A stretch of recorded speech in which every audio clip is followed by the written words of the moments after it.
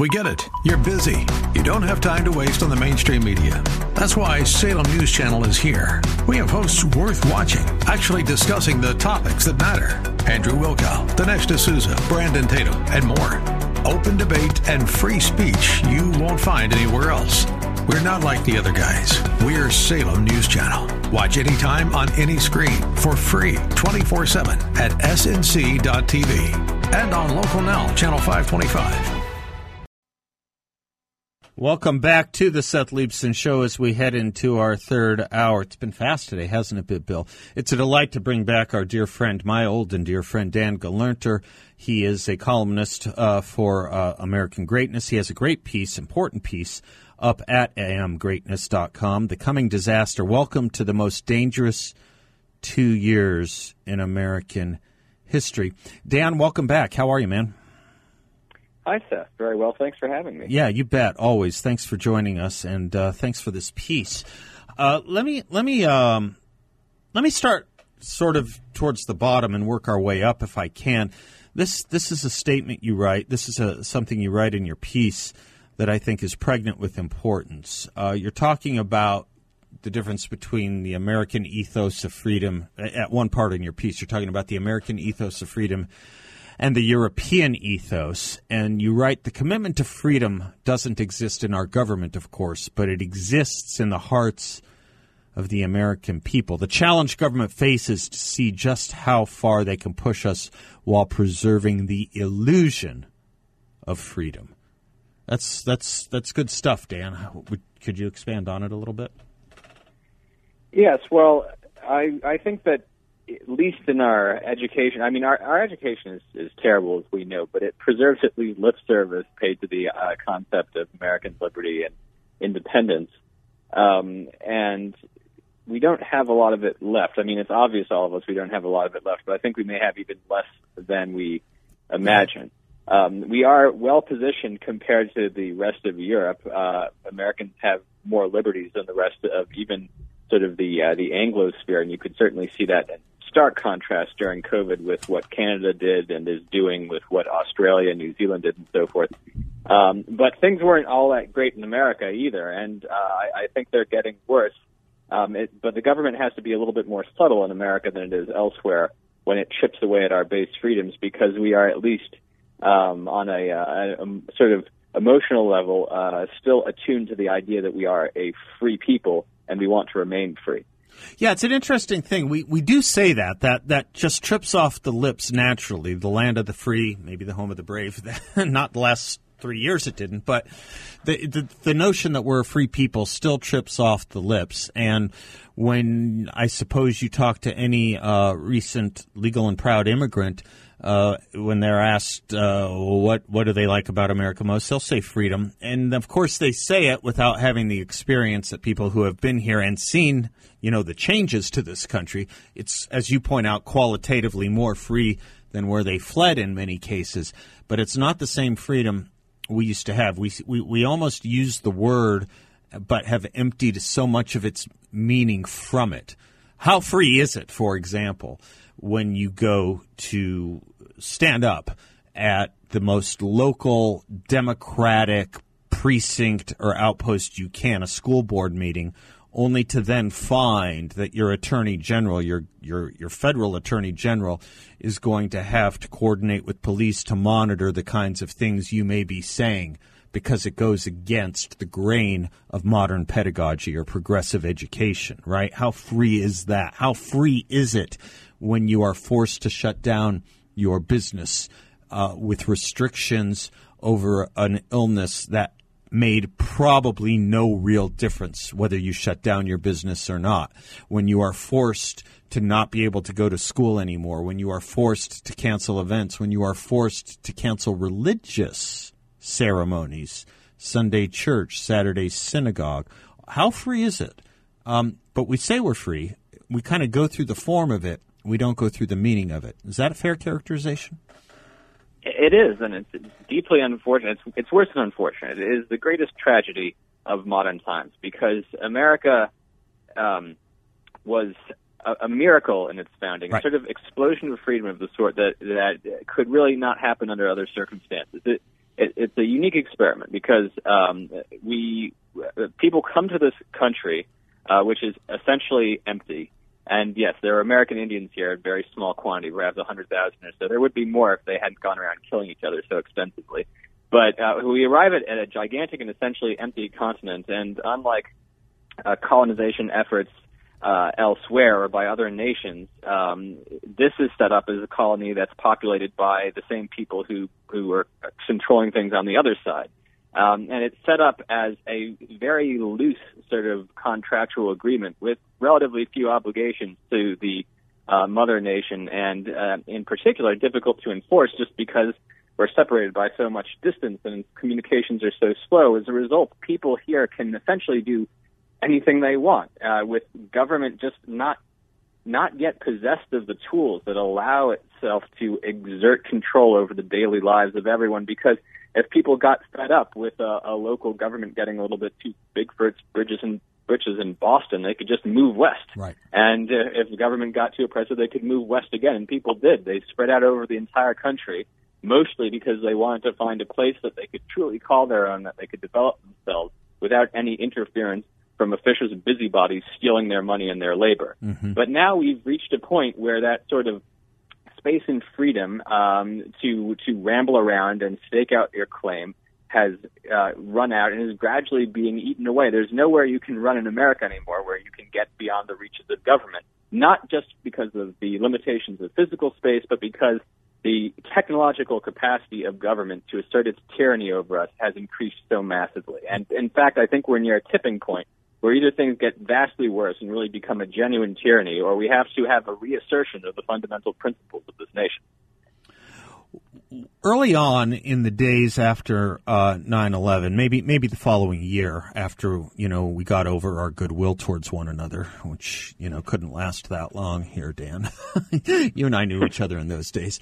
There was this talk that Dick Cheney and Don Rumsfeld, longtime buddies, were using 9/11 to curtail American civil liberties, and that they had been working on these plans for years and years and years. Some of the crazier people said they even may have had a hand in it. The less crazy people said they were our threat to civil liberties. I can't think of a civil liberty that was in fact cabined for any American during that period. That having been said, I mean, we have watched what it looks like since, I don't know, March of 2020.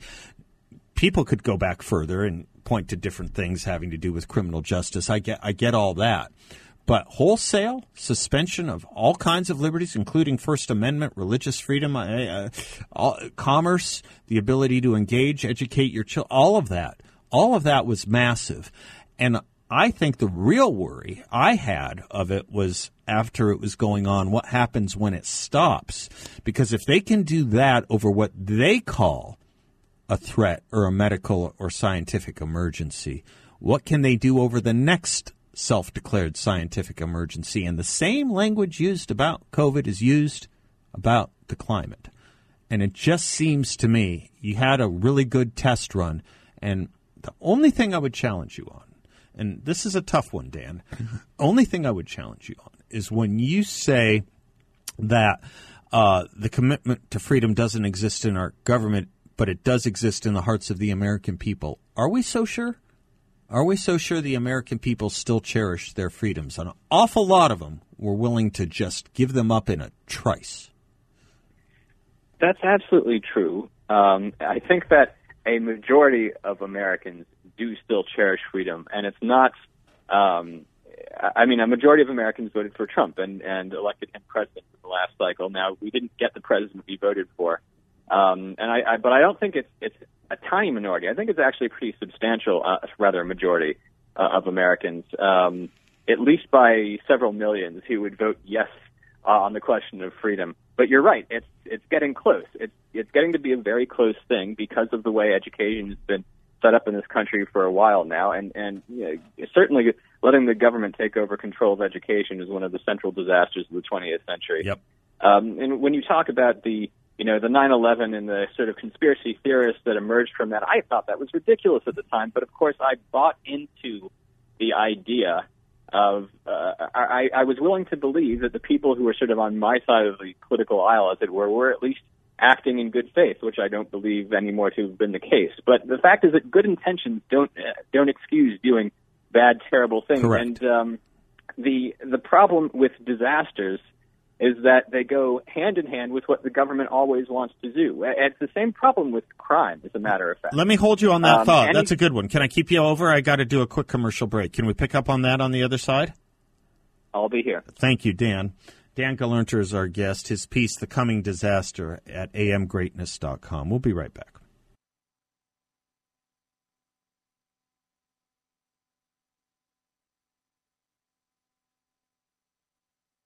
Welcome back to the Seth Leibsohn Show. Dan Gelernter from American Greatness is our guest. We're talking about his piece, The Coming Disaster, Welcome to the Most Dangerous 2 Years in American History, amgreatness.com. Right before the break, Dan, if I can pick up what you were talking about, which is, in the name of in the name of any disaster or crisis or whatever word you want to use for it, the government gets to do what it always wants to do. You were going to expand on that and then actually relate it to the problem with crime as well. Yes, the problem is that government's incentive in all these cases is misaligned with the good of the citizens. Because if government was to do its job really well, prevent bad things from happening, have a happy, prosperous, largely self-governing nation, there wouldn't be very much need for government. Government could get smaller if gigantic terrorism disasters didn't threaten, if international wars didn't threaten, if crime didn't threaten on any significant scale, then a lot of government would be redundant and needless, and its budget would disappear, and then so would the people who are employed to exert that power. So government is not interested, really. I mean, let's just say, aside from the practical results of what we see, we just examine this on a logical basis. Government has every incentive to fail at its job because when it does, it can ask for more money and more power. Right. That's what usually happens. Right. It's called Parkinson's Law. I just learned that. Have you ever heard that phrase before? Check it out if you haven't. I didn't know there was a phrase for it. I just learned that, Dan. Parkinson's Law. Sounds like a disease. It does, but it's not. It's a different Parkinson and a different description. But it's the phrase for exactly. It might still be a disease. Yeah, it's a phrase for exactly what you were describing. So we end up in a weird situation now, particularly with this president. Partly this is maybe what you're getting at as far as how dangerous the situation is. We were just talking offline. I'll let the audience know. We were just talking offline about the commander in chief, the president of the United States, and his, what shall we say, cognizance, his ability to be compos mentis, his ability to exert the powers of his office.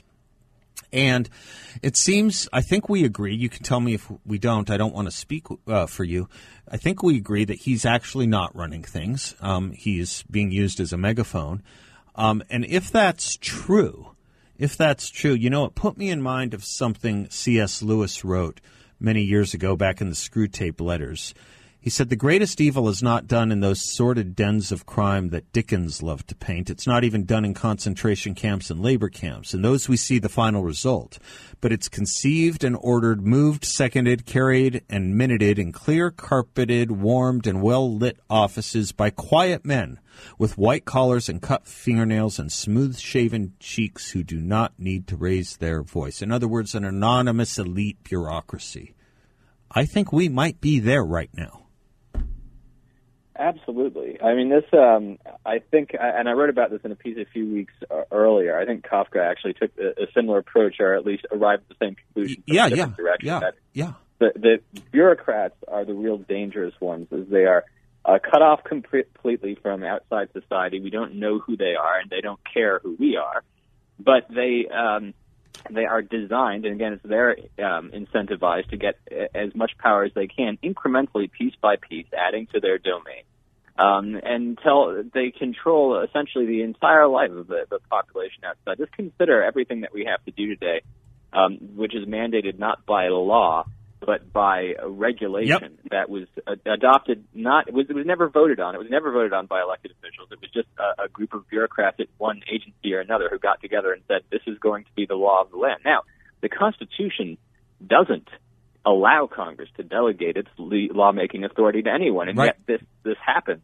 And I think a clear majority of the regulations that guide our lives, that influence us, that control what we can buy and who we can talk to, where we go, how we travel, for example. I mean, basically everything is regulated by bureaucrats. And this was the European model of government, not the American model. The Europeans always specialized in a strong central bureaucracy to run things. But America traditionally had much smaller government, much smaller civil service. But we've increased this to the size where we're now maybe 20 or 30 years behind Europe in terms of growth of government, and that means we're only 20 or 30 years behind Europe in terms of the onset of tyranny, basically. Is it fixable? Well, that's a good question, isn't it?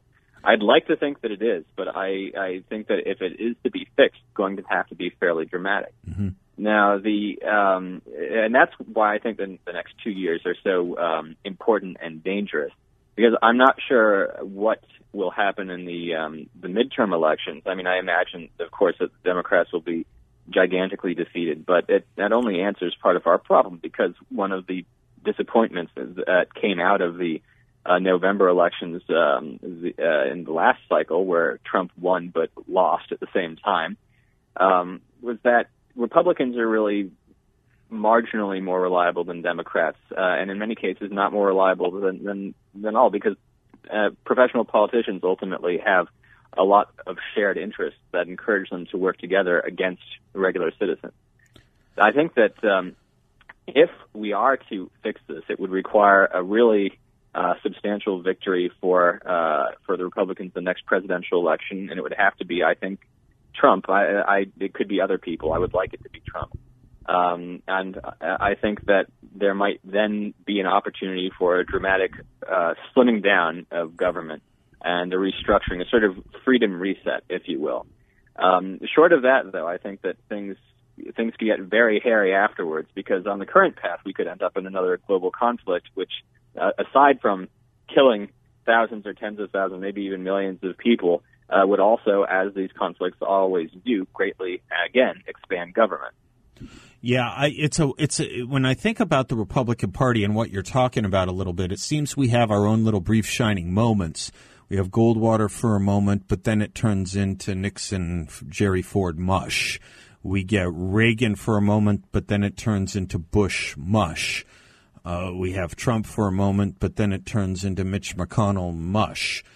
You know, it's an interesting thing. It's not a deep state problem, but it's an exhaustion problem, maybe, or something like it, because it's not failure by dint of failing on the merits. It's failure by what? Thinking we won and then we go home? I'm not sure exactly. Well, I think one of the largest problems is that we're leaving so much of our government in the hands of professional politicians as the dictation of policy. I don't think professional politicians should exist in America. Right. It is a concept antithetical to freedom, that someone is going to win an election and then spend the rest of his entire life bossing other people around.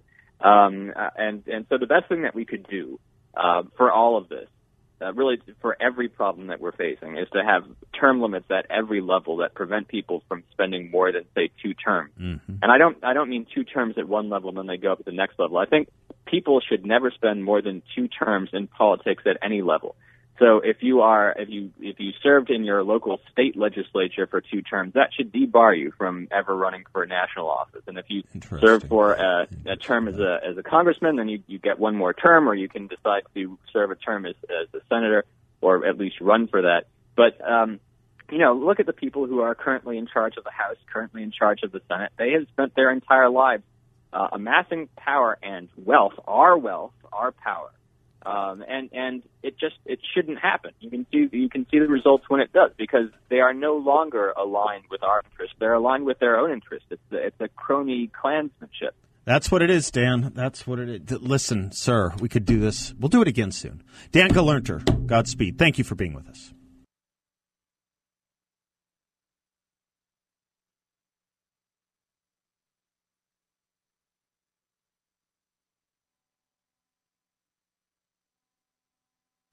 One interesting thing about something Dan was talking about was a discussion I was having with a friend of mine the other day, maybe about a week or two ago.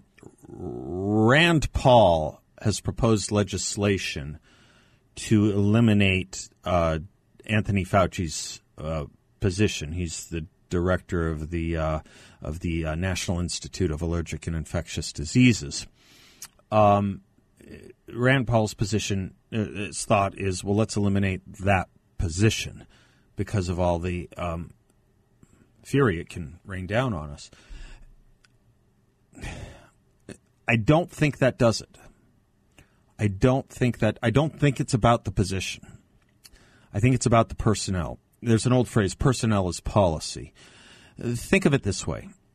Where did Deborah Birx come from? Do you remember Deborah Birx? She was right there alongside Anthony Fauci throughout the last year of the Trump administration up until almost up until October, or through October, but not November for weird reasons. But do you remember Deborah Birx? She was, probably second to Anthony Fauci in talking about the importance of COVID restrictions and mitigation strategies and all that. Well, where'd she come from? What position did she come from? They found her in the State Department. She was in the State Department. They were looking for, whoever they could find who had some expertise in immunology. They reached down to the State Department and they elevate Deborah Birx. I don't know that, getting rid of the position gets rid of the problem.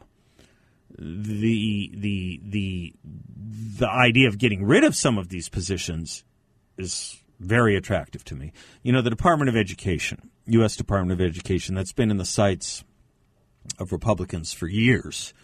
The Department of Education was created at the end of Jimmy Carter's term and really didn't get into full swing until 1980. And then, of course, Reagan had it. When he gave Bill Bennett the job, he said, I don't know what we can do to make this position small, but maybe you can at least make sense of the Department of Education. And there have been proposals here and there to try and get rid of it. Why do you think we can't? Why do you think we can't?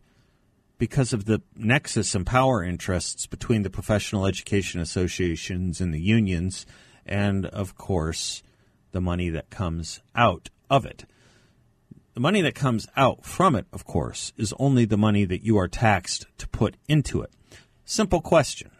Just simple, easy question. First time I ever heard it asked was asked by Bruce Hershenson in his race for Senate in California in 1992, I think it was. And it was this. Can anyone credibly tell us that education in America has gotten better since 1979? Of course they cannot. Of course they cannot.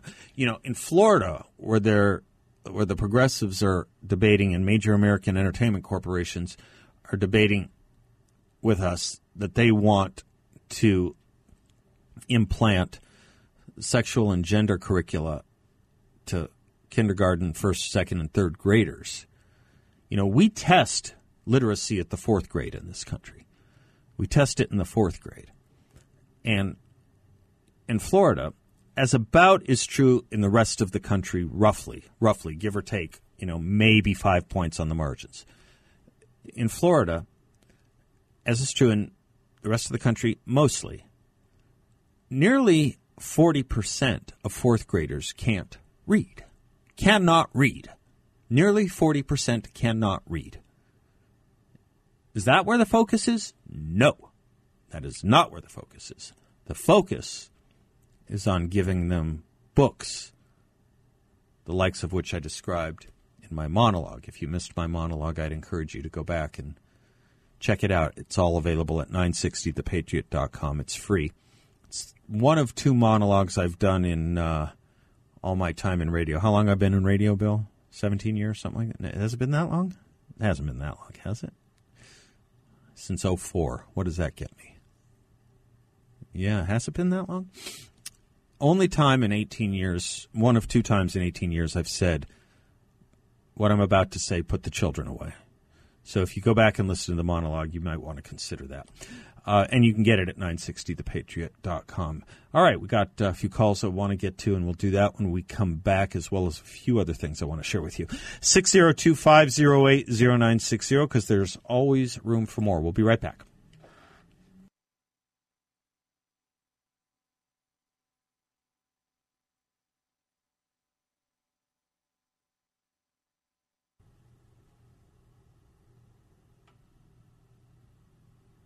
Welcome back to the Seth Leibsohn Show, portions of which are brought to you by Balance of Nature. Balanceofnature.com is their website. It's their fruits and veggies I take every day. That's what I'd like you to check out if you aren't already taking them. If you are, you know how much you rely on them, how great they are. The whole food nutrition, Balance of Nature's fruits and veggies made from fresh whole produce using an advanced cold vacuum process. The vitamins, minerals, and phytonutrients of the fruits and vegetables are preserved so that you get the vital nutrition in each capsule. 100% whole food, 100% natural, gluten-free. Maintain your health, boost your immunity, feel better. I don't know of a better product I've ever endorsed. Balanceofnature.com. I take it every day, have been for 3 years. Balanceofnature.com. Make sure to use discount code BALANCE. There's my buddy Smitty in Scottsdale. Hello, Smitty. Hello there. I have two. I think it wasn't the person as much, although that focused his energy. I think he just doesn't like the concept of an unelected bureaucrat having so much power. You mean Rand Paul? Yeah. Yeah. I think his basic philosophy is that, the population, the voters should decide these life-altering, life-changing, life-controlling issues, not somebody who sits in a corner office for 40 years in Washington. I know, and you're right. But, Smitty, tell me if I'm wrong here. The blame isn't exclusively Anthony Fauci's, though a lot of it is. There was a president who accepted that advice. There was a president who made him his chief medical advisor on COVID. Yeah, I don't think it's good advice versus bad advice when it's all boiled down by Rand Paul. I think it's easy that it was bad advice, and that focused his energy. But I think deep down inside, across the board, in every department, he would say, as a rule, I don't think unelected bureaucrats should have this kind of power over our lives. That's why we have elected representatives. I totally agree on the merits of that point. I totally do. I just think that, you are going to find in any administration, state, local, national, you're going to find in any administration that it's not just the guys and gals we elect, right, who are making the decisions, giving the advice, right? I mean, there is a chief executive that has to use or not use them. And in a sad respect, I think at a certain point we have to admit that it took an awfully long time for Donald Trump to bring in Scott Atlas. An awful long time.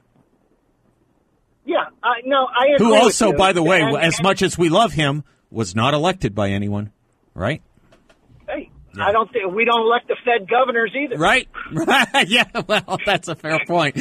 But they're more elected. They're more elected than Fauci, though. They're more at least they have to go through a Senate confirmation, right? One step. Yeah. Yes. Okay. Yeah.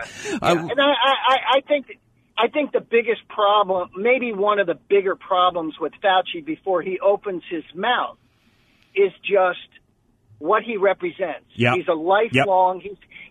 The fact that he is paid more salary than the President of the United States tells you a great deal. Yeah, I think that's right. And I think it's the whole ethos of government by expertise, government by elite, government by bureaucrat, which I would love to whittle away at. Of course I would. And to the degree that Rand Paul is trying to do that, God bless. It is. I just don't want us to think it's a silver bullet by eliminating the position, because they can get rid of the position and still have Anthony Fauci as the chief medical advisor to the president, or someone like him, right? Oh, yeah. As I said, Deborah Birx was in the State Department until they dragged her up to the president's side, right? Yes, and the point is really, it's not it's a symbolic act and precedent for going forward and looking at all of these situations. Sure. And as a senator, I'd vote for it. Absolutely right. I would vote for it. Yes, absolutely. Yeah. Okay. But you said you had another one, now too. On education. Sure. I believe you're the smart guy, and you know all. I rely on you. Oh, no. There was a period in time when the church, the population was largely illiterate. And the church was fine with that, and there was no great mood to go out and teach everybody how to read, because then they could contradict the church and the teachings. Oh, I know what you're talking about. Sure. There was a great, right. There was this great resistance, right? And the Gutenberg changed all that, right? There was all this nervousness about the Gutenberg press, right? Yeah. Correct. Right. Correct. Making the Bible accessible to the wider population as opposed to only in church. Okay, we have that going on right now. Yeah. The elites, if you don't have a great education or you have a high school education, who are you to question those who went to Harvard and Yale and have double degrees and what they're telling you? Right. And how do you question your seventh grade teacher when she tells you there are 4 genders? Yep. And so that's really it. And I think the left and the elites who are driving all of that are very keenly aware of it, and if they're not doing it consciously, they are certainly doing it subconsciously. Yeah, I agree with you on that. Every once in a while, I will bring up the point that what the communists did with intellectuals. Pol Pot, the example of Pol Pot grinding up people's glasses, so they couldn't be literate, right? People who lived in these experiences know what this is about. That's why censorship is so important to a tyranny. Václav Havel knows it probably, would you argue, as much as anyone, right? Václav Havel had to live under that system, had to be imprisoned under that system, the great Czech literist. And in one of his great essays, he writes, if the main pillar of the system is living a lie, then it's not surprising that the fundamental threat to it is living the truth, and that's why it must be suppressed more severely than anything else. Yeah. Didn't we talk about that's how Kamala wound up in the White House? Yeah. I mean, and notice how the left does this, by the way. They do this with peremptory stealth candidates. You put up a Ketanji Brown Jackson or a Kamala Harris, and peremptorily you have now sent a signal that any criticism, you're going to have to run through a filter of it being considered racist, even when it's not. This is how they work. This is how they act. You condemn Will Smith, you're racist, even though he was attacking a black guy. I mean, this is how they censor you. This is how they shame you. This is how they silence you. This is how they maintain their vice grip on not the truth, but their truth. Nice work, Smitty. I'm Seth. We'll be right back.